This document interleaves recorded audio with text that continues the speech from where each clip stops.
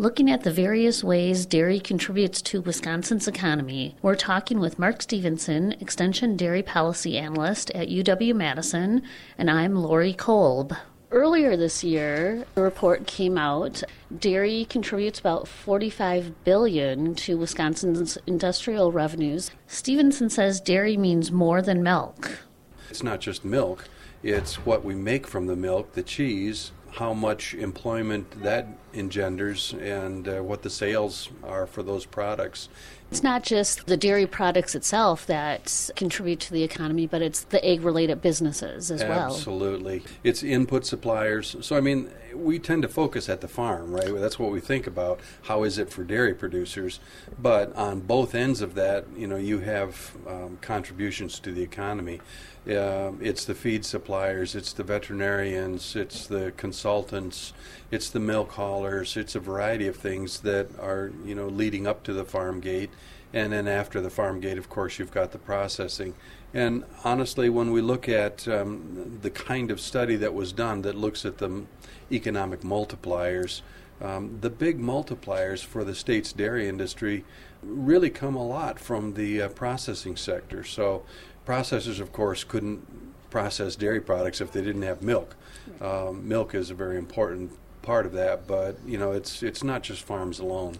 We saw Dean and Borden file for bankruptcy. How will this affect Wisconsin dairy producers? I don't think it will impact Wisconsin dairy producers very much. Part of the reason is that we only have one Dean's plant in this state, although we do have several that are down on our southern border, and certainly Wisconsin milk goes to those plants. It's not that those plants are going away. It's that Dean Foods and Borden are now under reorganization. So they're continuing to process milk and to buy milk and pay for it. But I think the real question is probably what underlies the reason for those bankruptcies.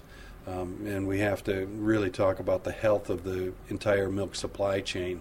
Fluid milk has been under assault here since about 2010. Well, maybe longer than that, but 2010 has been very noticeable.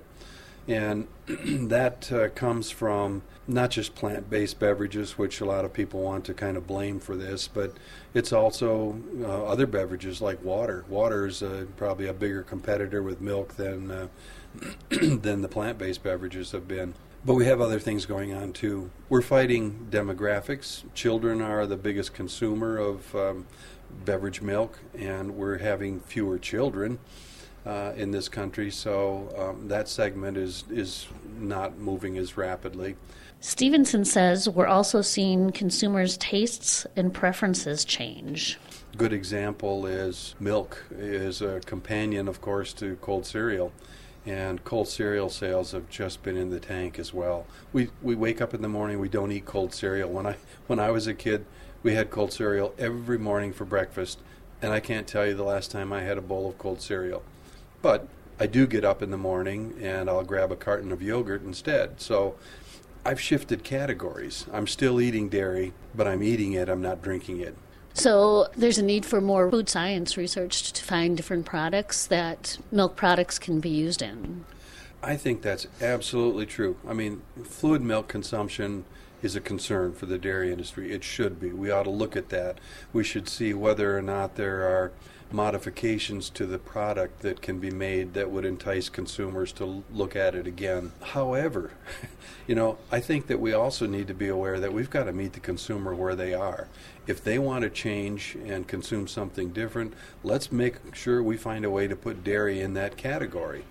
And if you look at the entire consumption of milk in all dairy products, that is not a sad story. It's a good story.